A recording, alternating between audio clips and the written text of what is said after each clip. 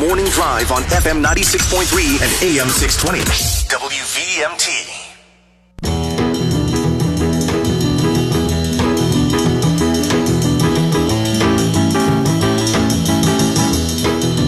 Welcome back to the Morning Drive, everybody. Kurt and Anthony here on this Monday, President's Day. Happy President's Day, everybody. Excuse me. And joining us not online. I was just going to say joining us online. That was Adam Roof. Tina Zook is with us in person here in studio. And Tina is the Government Affairs Director for the American Heart Association. Good morning, Tina. Good morning. Thanks for having me. So talk to us a little bit. We're going to get into a bill that's in front of the legislature right now. That's a big issue. But first, talk to us about the American Heart Association, what your job entails. And this is a big anniversary this year. It is. It's our 100th anniversary. So it's our centennial year, all year long. And we've been working for 100 years to make people have healthier, longer lives. And we hope to continue that another 100 years and another 100 years. And so it's a big deal. There's a lot that's happened. We started with 6 doctors in New York City who decided it would be a good idea to found an organization to prevent heart disease and stroke. So not just heart disease, but we work on stroke as well. And we're still here, and we're doing great things. CPR, defibrillators have all been created during that stint. We realized the harms of smoking during that period. We're still fighting, unfortunately, that fight today. But it's a great organization, and it's also Heart Month. And we encourage everybody all year round, but especially during Heart Month, to learn CPR because you never know when you need it, and it might be a loved one who needs it. And you mentioned a number of things there in regard to where we've come in the 100 years. But what else? Are there other advances that we made in terms of recognizing how signs of heart disease, that type of thing, that maybe people didn't know decades ago that do now, some of the warning signs that they really need to, so that we don't have as... I think we probably don't have as many sudden heart attacks that are fatal as we used to, but obviously they still happen. Yeah. Well, over time, one of the things we've realized that's been really important is women in heart disease, because everyone used to think of it as an old person's disease or a man's disease, and it's not. Women get it, and sometimes their symptoms of heart attack may be just a little bit different. You know, people have heard of the pressure in the chest, the squeezing pain, the arm pain, the jaw pain, the feeling nauseous. And with women, sometimes it's a little bit different. It might be sweating and nauseous, not as tremendous, I guess, signs as men. But we also warn about, stroke warning signs as well, numbness, difficulty to speak, those kinds of things. And so I think there is a wealth of information on our website. It's one of the easiest websites to remember in the world. It's just heart.org, and you can find all kinds of stuff there, from the warning signs for heart attack and stroke to symptoms to healthy tips, recipes, you name it, Heart Month information. And also, I would urge everyone to go there to learn more about taking CPR. But over time, one of the things we've discovered in terms of change in science is with CPR, we now have what's called hands-only CPR, and I can teach you it right now. Push hard and fast in the center of the chest, call 911 first. Rescue breaths aren't part of hands-only CPR. You have a really good chance of surviving, and it's super important because you need to get that heart pumping and get a defibrillator to the scene when somebody has a cardiac arrest within 10 minutes, because for every every minute that passes, really, your chance of dying increases by 10%. And so the hands only, I think, when you think about CPR, and I learned it years ago in college, but the idea is it's you had to breathe, and then you had the chest compressions, and you had to breathe, and so really the new kind of philosophy is get the heart moving, keep the heart moving, the blood by the chest compressions. Yeah. The air is important, but not as important as just keeping the heart pumping the blood. Right. And there's certain situations, obviously, where the rescue breaths are important, drowning, electrocution, and stuff like that. But everything you can do to help. And, one of the things we talked about with women in heart disease too, the CPR is performed on them less often. And some of it has to do with people being kind of embarrassed for where you're pumping. But you know what? They'd rather be alive. So do it. Yeah. I just remember the first time we did the training, they had the Resusci-Annie dolls. Yeah. And those were all because of the Heart Association, and we grew up with all of that. And I just think it's a great organization, just a phenomenal organization. I do too. What are some of the things that people should avoid or should do to help avoid heart disease? Well, because I'm the government relations director, I'm going to talk about this one. But smoking and tobacco use is the single most preventable cause of death and disease. So right there, don't smoke, don't vape, don't start. It's really hard to quit when you do start. Either one of those, smoking or vaping.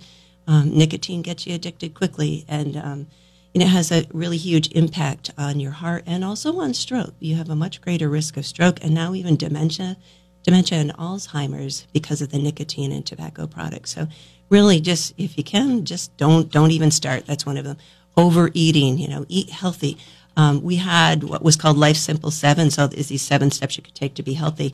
And now it's called Life's Essential 8 because we just added sleep on there. So getting rest is important too, as well as, eating and eating well and exercising and knowing your blood pressure and your cholesterol and those kinds of things. So not getting a good night's sleep is detrimental to Detrimental. Oh, boy. I know. I'm in trouble. What time do you guys get up? Well, I get up at 4 o'clock, and I don't always get a good night's sleep. So, Yep. Well, work on how about stress? Stress plays a big role as well. Yeah. So, and that's why exercise can be important too, because it helps to eliminate some of that stress, right? You're mad at the office or whoever, and just go for a run. Go for a walk. Walking is just as good for you. It doesn't have to be over the top. That's important. All right. Well, we're talking with Tina Zook from the American Heart Association. We're going to take a quick break. The McKenzie Country Classic Hotline is open. If you got a question, you want to join the conversation. Approved. You're listening to The Morning Drive with Kurt and Anthony on FM 96.3 and AM 620 WVMT.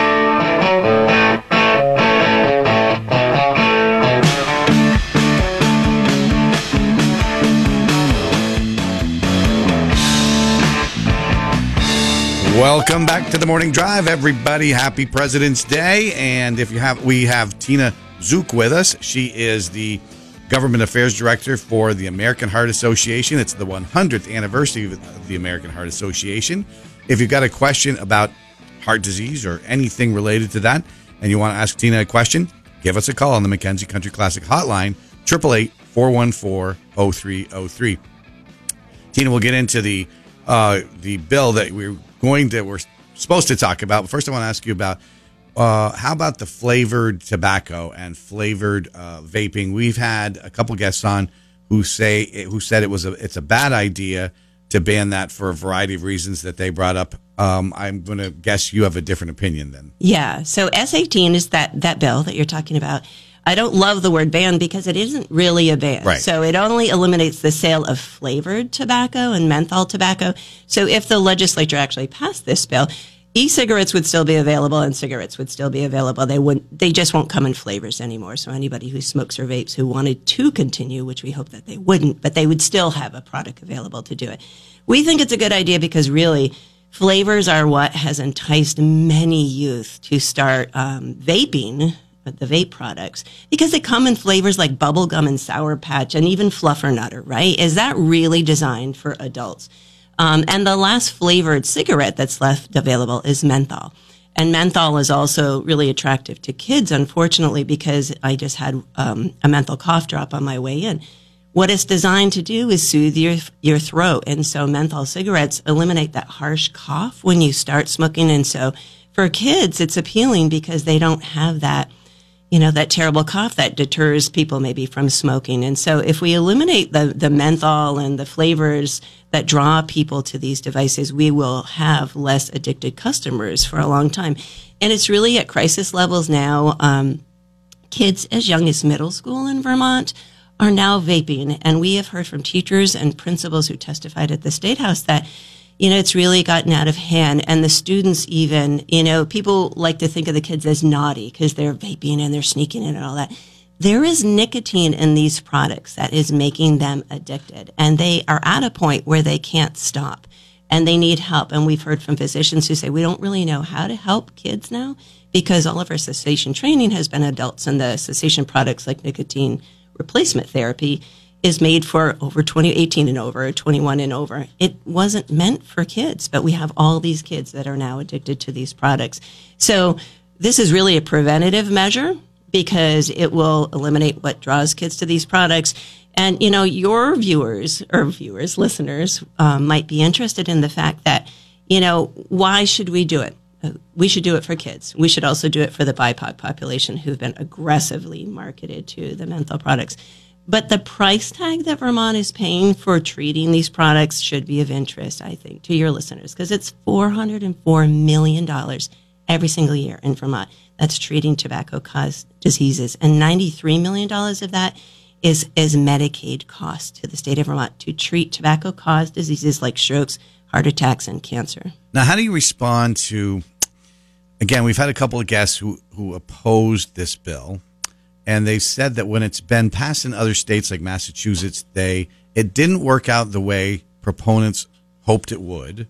It didn't have the achieved, this is what these people have said, and that they then lost hundreds of millions of dollars in revenue in Massachusetts, for example. Yeah. What have you looked into that, and what do you see there? We have, yeah. Certainly, Massachusetts lost revenue. Vermont will lose revenue.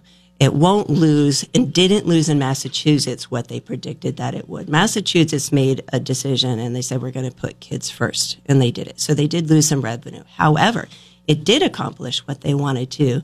It reduced adult smoking.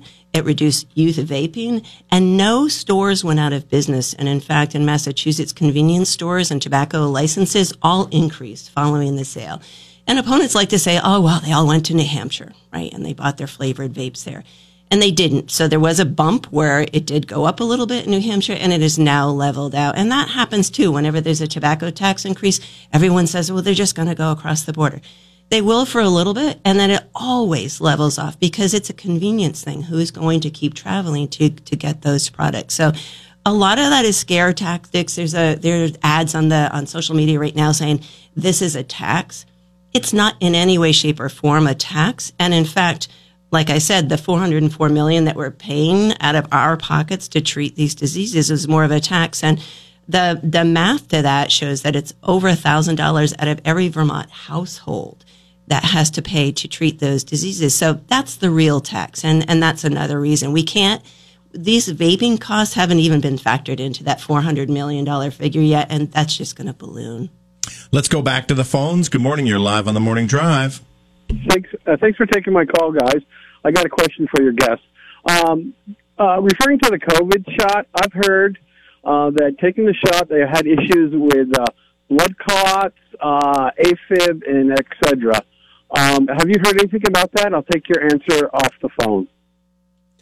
Tina? Yeah, so I would defer to one of our expert volunteers, not myself. I'm not a physician, and I hate to speak to that. There were health effects caused by COVID, but I don't want to speak to that because my background isn't in the medical arena at all. What I will say, and we're going to talk about the sugary beverage tax later, that with COVID, the biggest underlying condition of youth who had COVID was obesity. So there is a relation to kind of what we're talking about in terms of being healthy and eating right and, making sure that you don't have heart disease and how it relates to other things like COVID. But I can look up that. I don't know how to get that to your listener. No worries. Well, let's talk about the sugary beverage tax proposal now. You brought in some little backdrop items here for us.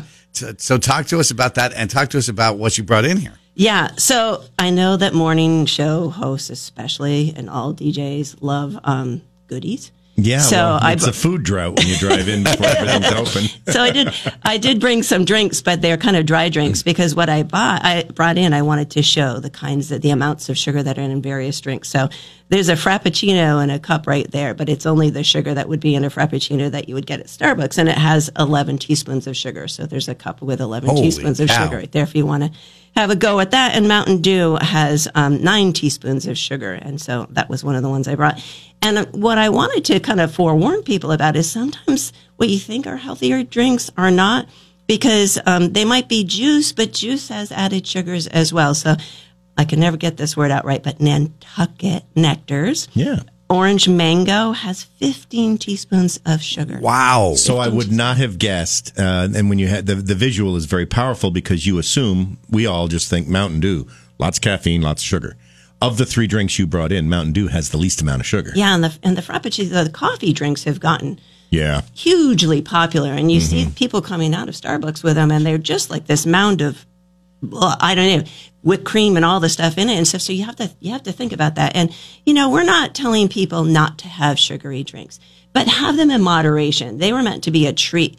And now they're like, I live not far from the Starbucks on Susie Wilson Road, and that line wraps around. And, some people are probably just getting coffee, but, especially the younger crowd get all of the gooey stuff that has all those calories and all those teaspoons of sugar. Now, I did actually bring a drink, and it's a Polar, and I'm not endorsing any particular brand, but it's a Polar seltzer, pomegranate champagne. Yeah. And I want to be a water drinker, and it's hard for me to do that. You like just a little flavor. I like something. I like water out of a bottle, but this stuff, I love it. And guess what? I didn't have to put any teaspoons of sugar in that cup because there's no calories and no sugar, and it tastes really good. And healthier drinks are now starting to be a much bigger part of the market than, I don't know if they're bigger than sugary drinks, but whereas you didn't see them 10 years ago, now you see them. No, they're a huge component of it. And now, so when you buy a lot of people, I would include myself in this, when you buy a juice drink, you think that you're doing, okay, I'm buying something that's better than just buying a soda here. But you're saying it's got more sugar in it, sometimes, at least some of them, than Nantuckets have 15. Some can. So with 100% fruit juice, there is some nutritional value, right? You're actually getting fruit there. Sunny D, that's not really a juice. Maybe it's got 10% juice, maybe, with an orange crayon or something. It's just not. So you have to, it's hard sometimes to know. And so look at the grams of sugar. And, one thing that's great is we have Siri and Alexa now. So you can say, how many grams of sugar equals how many teaspoons of sugar? And so you can figure out just how much you're ingesting. But a sugary beverage tax helps to kind of steer you towards the ones that don't have sugar. So you obviously, the American Heart Association, as your director of government affairs, support the sugary beverage tax in the market. Yes, we do. Yes. And does that look like that bill is moving? Well, I don't know. I guess that's the short answer. Years ago, we had a huge sugary beverage tax campaign. I want to say it was like 8 years ago now, and it was a great campaign, and we wanted to raise the money for healthcare costs and to lower the price of fruits and vegetables at farmers markets for low-income Vermonters. This year, it's a great year to think about it again because we have a 20% increase in the property taxes that is expected, and I'm sure you all have been talking about it, and I've heard callers call in to talk about it.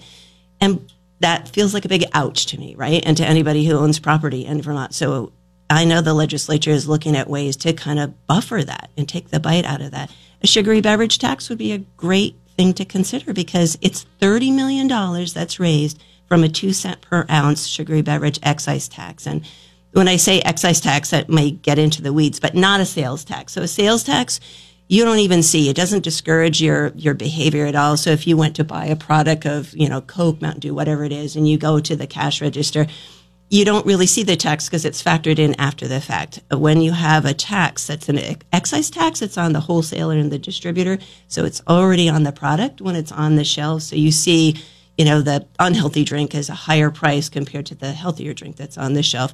And you can compare that way. And that's why it's important. Can I ask a question? Maybe you don't know the answer to this. People ask me this all the time. Why is that not double taxation? Why is it not double tax? I don't know. I suppose it is because the sales tax is afterwards. And then excise tax and double taxation is not legal. But so it must be, there's a reason, there's a way around it because obviously it's legal. Yeah, that's not my bailiwick. No, I was just kind of curious. Yeah, they can do it, trust me. Yeah, they figured it out. Don't get me wrong. Because people ask me that all the time. I'm like, I think one's a fee. Yeah, I don't know how you split the. But I think the thing that's good about this tax, right? With a property tax, you don't really have a choice. It's there. You have to pay it. With a sugary beverage tax, you don't have to pay it if you don't want to pay it. You just buy a healthy drink, you avoid the tax, right? But it provides revenue for the state of Vermont that we can use it for the property tax, to lower the property tax, use it for schools, use it for public health. But it has a public health benefit no matter what. Tina, any other message you want to get out there on the 100th anniversary of the American Heart Association? Talked about the sugary beverage tax and obviously flavored tobacco and that thing and that issue. Any other message you want to get out there? Well, I would just say don't give up. You and I were talking this morning about your New Year's resolution, and you're still going strong, and good for you. And mostly. A lot of people, if they slip up once, they go, well, shoot, there I go, right? And guess what? You have 11 more months to work on it.